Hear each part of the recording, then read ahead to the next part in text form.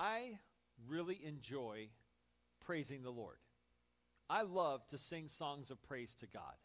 I love what we do here on a Sunday morning. I love uh, getting up and getting ready and coming here and singing songs of worship and praise. I love to praise God. I love singing songs of praise. And it doesn't matter if it's an old hymn like How Great Thou Art or a new song like How Great Is Our God. I love to sing songs of praise to Jesus. You'll find me in my car listening to the radio, and I'll be singing at the top of my lungs with the windows up. And the world thanks me. But the windows are rolled up, but I am just rocking out to praise music in my car or at my desk or in anywhere I go. I love listening to praise music. I love praising the Lord. When I was growing up, I grew up at the First Christian Church in Crown Point, and we were a hymn church. We sang all hymns, and I have fond memories on this Father's Day. I have fond memories of my dad on Sunday nights. We'd have these occasional. My favorite Sunday nights was when we didn't have a sermon. But ironic for a preacher, I know. But my favorite Sunday nights was when we did all hymns. And Dad would get up and lead worship, and he'd take requests. And my dad knows all the hymns, knows them all. At least he knew them all. Knew all the hymns, and so what we would do is we'd shout them out.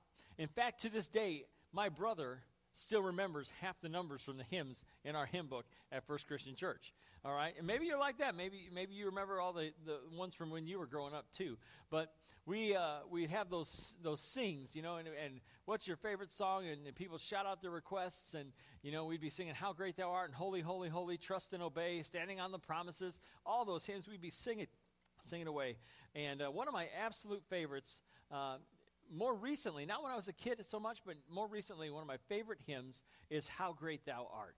And I want to share with you today the story of how that song came about. It was not penned by the Apostle Paul, as many people may lead you to believe. It was not written 2,000 years ago by Paul. But actually, it's kind of a recent song. The history of the hymn begins with a man named Carl Gustaf Boberg, who lived from 1859 to 1940. He was a Swedish pastor, author, editor, and member of the Swedish Parliament. He was a member of the government. Mr. Boberg was enjoying a nice walk when all of a sudden a thunderstorm came up out of nowhere. A severe wind began to blow. And then when the storm was over, Mr. Boberg looked out over a clear bay. And then he heard a church bell in the distance. And the words to "How Great Thou Art" began to form in his heart. O Lord my God, when I in awesome wonder consider all the worlds thy hands have made. Can you imagine what he was feeling when he was writing those words? Those words that we love and know today, but those words that for the first time came into his heart. There was such a calmness after the fierce storm that he could only utter those words of peace. And the poem, it was a poem, a Swedish poem, and it was, I'm going to try and say this right, it was titled O Stor Gud. O Great God is what it means, O Great God. And it was published in 1891 in Witness of the Truth, the weekly newspaper that Boberg edited. It was later translated into German, and then in 1927 it was published in a Russian version of the German text. Now, the song we know today, How Great Thou Art, was translated from that original Swedish poem, O Stor Gud, and this guy who translated it was an English missionary to the Ukraine, and that's him up there. His name is Stuart K. Hine, and he translated this Swedish poem. It went from Swedish into German, into Russian, and then finally by Hine was translated into English. And he translated the first three stanzas into English, and then it was sung at an evangelistic meeting in England during World War I. He published the first three verses in 1949 in a Russian evangelistic newspaper that he edited, and then he later wrote the fourth verse as a triumphant message of life eternal.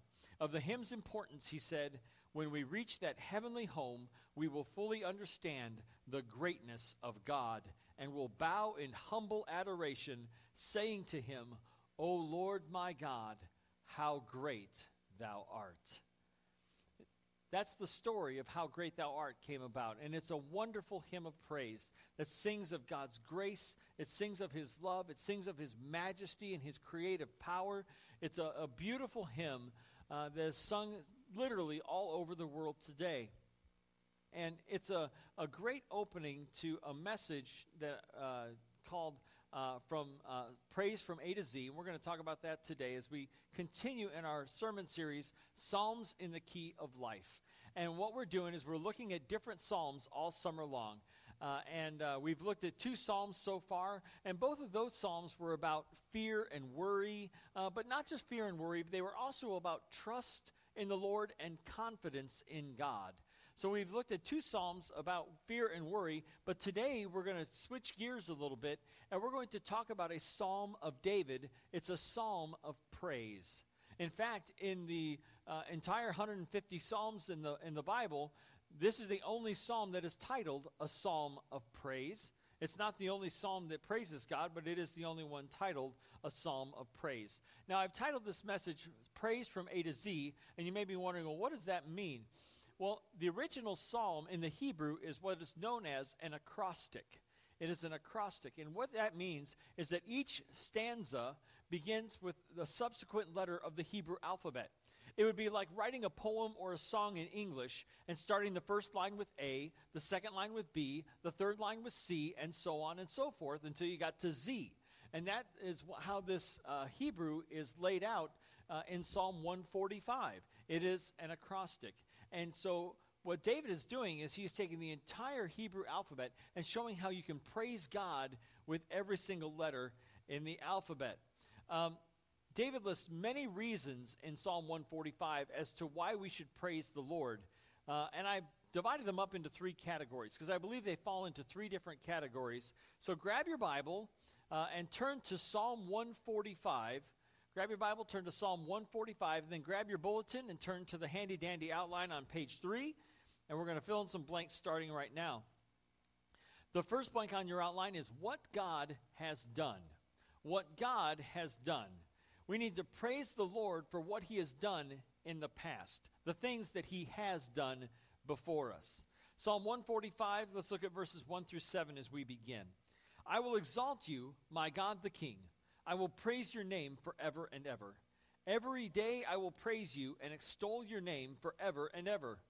Great is the Lord and most worthy of praise. His greatness no one can fathom. One generation will commend your works to another. They will tell of your mighty acts. They will speak of the glorious splendor of your majesty, and I will meditate on your wonderful works. They will tell of the power of your awesome works, and I will proclaim your great deeds.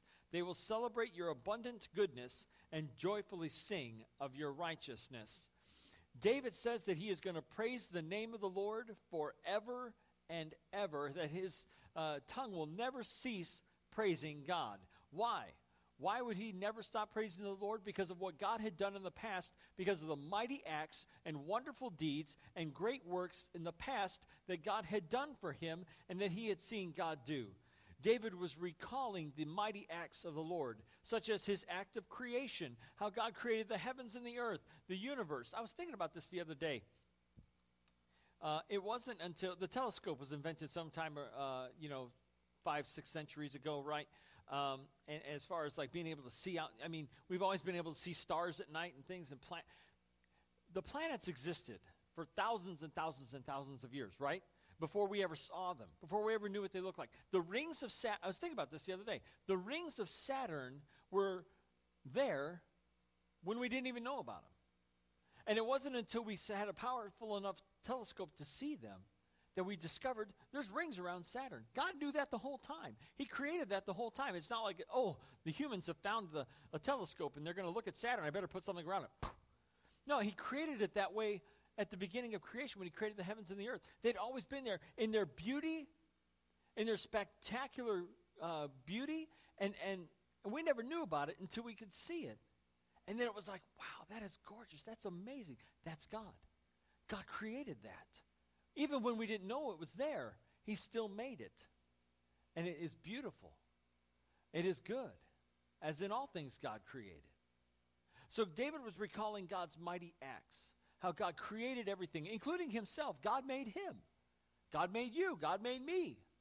He made every single one of us. He created us. He has done great things in the past. David was recalling stories that he had heard growing up.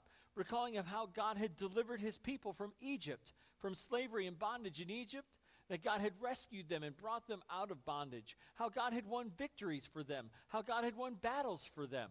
God had done so much for his people, and David was recalling these things and praising the Lord for what he had done. In fact, I'm sure David had in mind the time when he slayed, I got this wrong, the first service, when he slew the giant Goliath. David recalled God giving him the victory in that battle. God has done mighty works. God has done wonderful acts. God has done great things. And David was celebrating what God had done in his life and in the life of his people. He says that each generation will speak of God's works to another, that we are to tell other people about the mighty acts of God. We are to share them with our children and our grandchildren from one generation to another, sharing the mighty deeds and the wonderful acts of God. You know, lately we've been singing a new song here called God is Able. And one of the lines in the song says that he has done great things.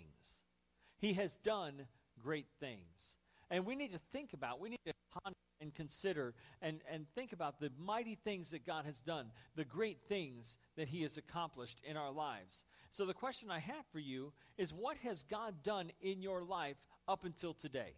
What are the things that God has done in your past? What has he brought you out of? What has he saved you from? What has he brought you to?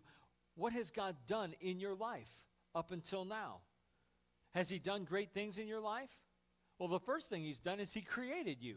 Just like David was thinking about creation, God created you. You're an amazing creation that God has made. You are unique. You are wonderfully made. David wrote in the Psalms that God knit him together in his mother's womb, that he made him just the way he wanted him to be, that God has created us the way he wants us.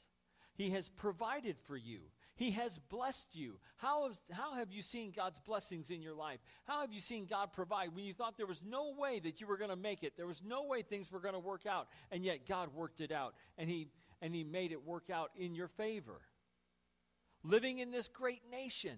Think about America. We live in a wonderful place. We live in a place of physical beauty. We live in a place where we are free.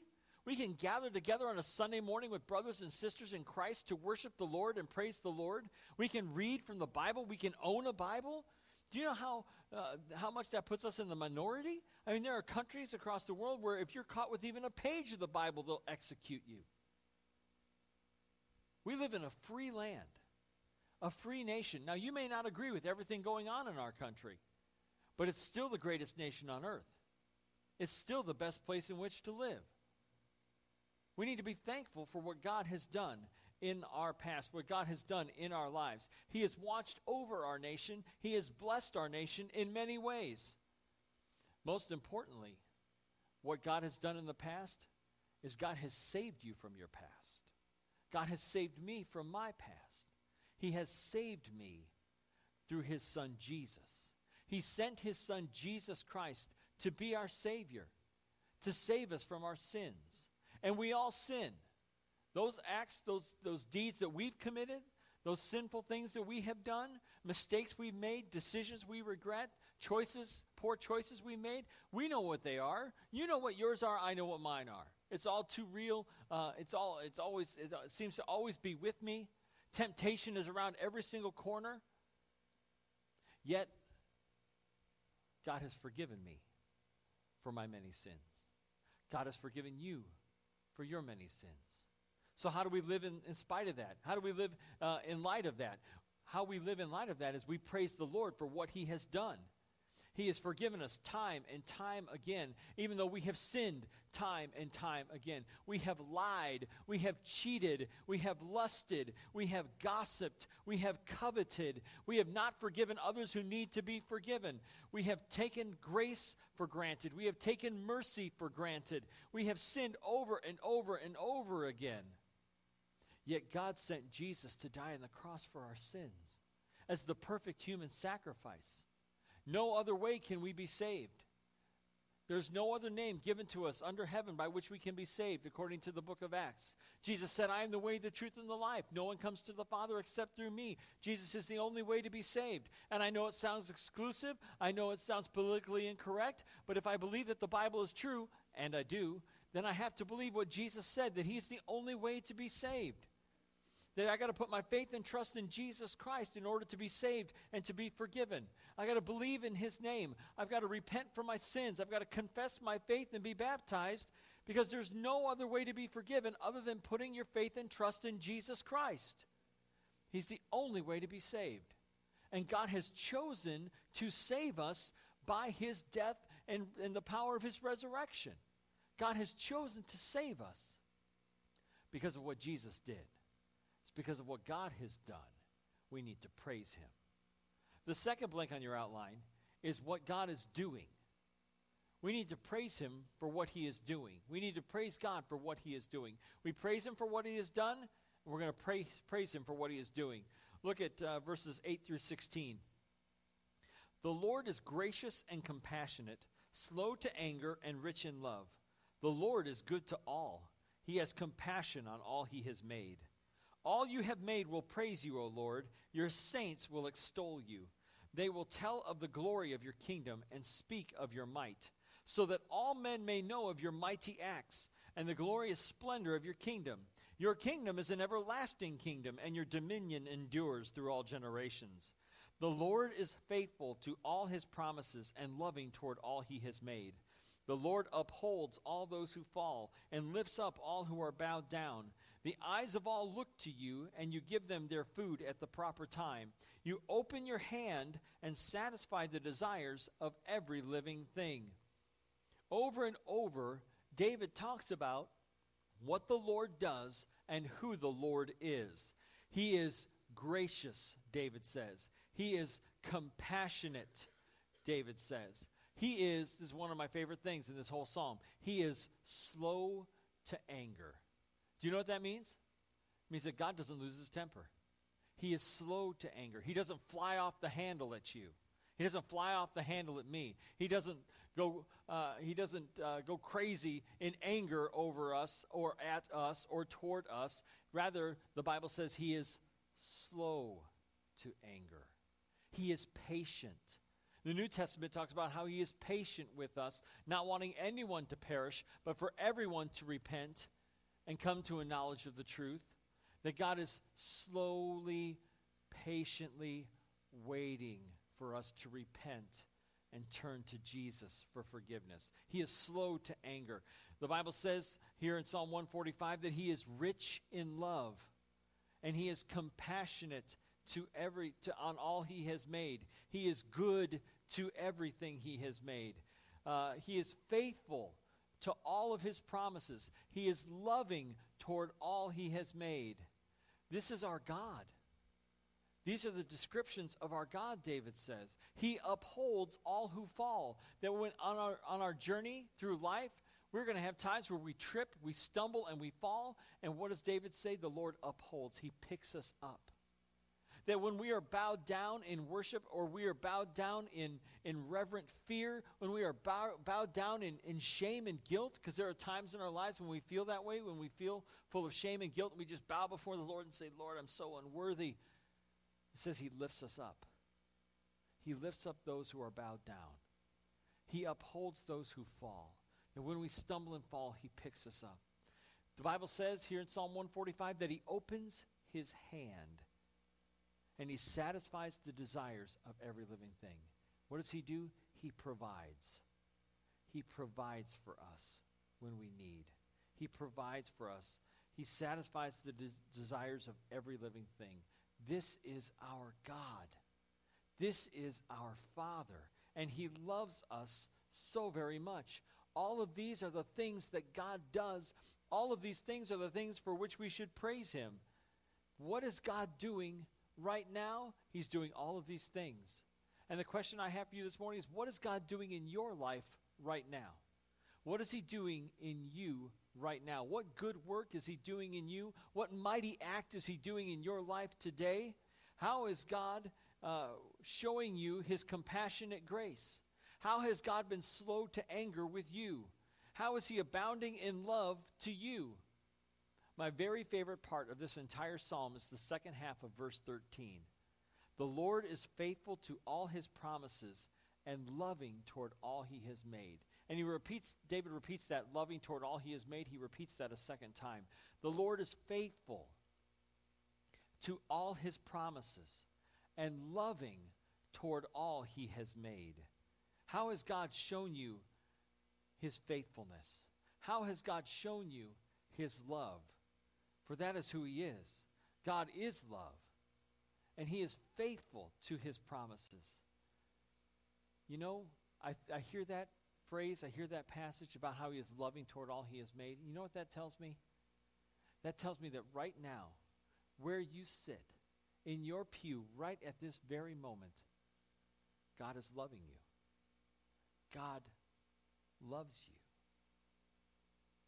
He loves you. Every single one of us in this building, every single one of us in this room, right now, where you sit and where I stand, God is loving us.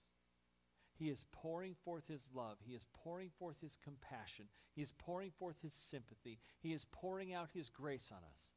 God loves you. And he loves me too. Children's song we sing, Jesus loves me, this I know. How do I know that? The Bible tells me so. Yes, Jesus loves me. And yes, he loves you too. Jesus loves you. And Jesus loves me. That is why we praise him. That is why he is abounding in love for us right now, pouring out his love. So how do we respond to that? How do we respond to God's love? 1 John 4:19. We love because he first loved us. You see, our mission statement here is to love God, love others, spread the gospel, right? Those first two things, loving God and loving others, that's what we're called to do. And the reason that we love God and the reason that we love others is because he first loved us. That God loves you and you and you and you all over there and up in the balcony and me. God loves us all. And because of his great love for us, we love others. And we love God. Does that make sense? That we love because he first loved us. That's why we gather together for worship. That's why we gather together to praise the Lord and to express our love for God and to love and encourage one another. The reason that we get here together on a Sunday morning is to love God and love others. If you came here this morning for any other reason than to express your love for God and to love and encourage somebody else, you missed the point. You came for the wrong reason. Because we are called to love God and love others. And that's what we do when we get together on a Sunday morning. If you came here to get something, if you came here to receive something, you came for the wrong reason. Because when we come together for worship, the reason that we worship and the reason that we praise, what we're doing here right now is we are giving. We are called to give love. We are called to express our love. We are called to encourage one another, to love each other. There's somebody in this room right now who needs you. They need your encouragement. They need your love. And you are called to give that love, to express that love that you have for them, to encourage them in their walk, to encourage your brothers and sisters. Corporate worship is not about us. This is not about you, and it's not about me. It is about loving God and loving others. We're not here to get something. We are here to give something. And we are called to give something to the Lord and to those around us. And anything we receive, and there are blessings that come from being here, there are blessings that come from worship, anything we receive is gravy. You know what I'm talking about? You know how you get mashed potatoes, and mashed potatoes are really good, you know? A little bit of butter and a little bit of garlic. Oh, put some garlic in the... What time is it? Oh, man. It's not fair. Sean, don't talk about garlic mashed potatoes on Father's Day. But then, you know, and the garlic mashed potatoes are really good. And oh, these are so good. And then, somebody said, would you like some gravy for those? In my case, it's, would you like some ketchup for that? Oh, yes, I would. I love ketchup on mashed potatoes. That's so good. And I mix it all together, makes them a nice shade of pink. Oh, ketchup on my mashed potatoes. Oh, you like it on French fries, right? Oh, it's okay if the fries are cut into strips and are fried, but you put the potatoes in a mashed form, and that's disgusting. Right, okay, sure, okay. It's okay to put gravy on them, and we won't even get into what gravy's made of, but gravy's good, ketchup bad. Sorry. I tantalize you by talking about mashed potatoes, and then I make you sick by talking about putting ketchup on them. Sorry. Coming together to worship and to praise the Lord and to encourage and love one another, that's the potatoes. That's why we came. Anything we receive, any blessing we receive, that's the gravy. That's the gravy. But the blessing of worship is how we can bless God and bless one another. That's what it's about. We need to praise the Lord for what he is doing. The final blank on your outline is what God has promised to do. What God has promised to do. Look at verses 17 through 20. The Lord is righteous in all his ways and loving toward all he has made. We've heard that before. That's awesome. The Lord is near to all who call on him, to all who call on him in truth. He fulfills the desires of those who fear him. He hears their cry and saves them. The Lord watches over all who love him, but all the wicked he will destroy. See, many will call on the Lord in truth, and God has promises for them. God has promises in his word for those who call on him in truth. Psalm 145 is full of God's promises.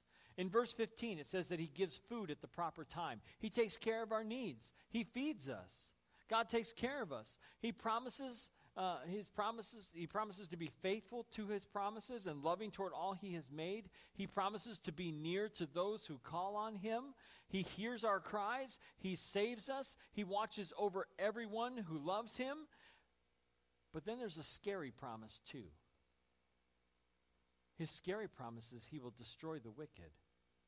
He will destroy the wicked. Well, who are the wicked? See, we tend to think of the wicked as those people, those terrorists who fly airplanes into buildings. Those are the wicked.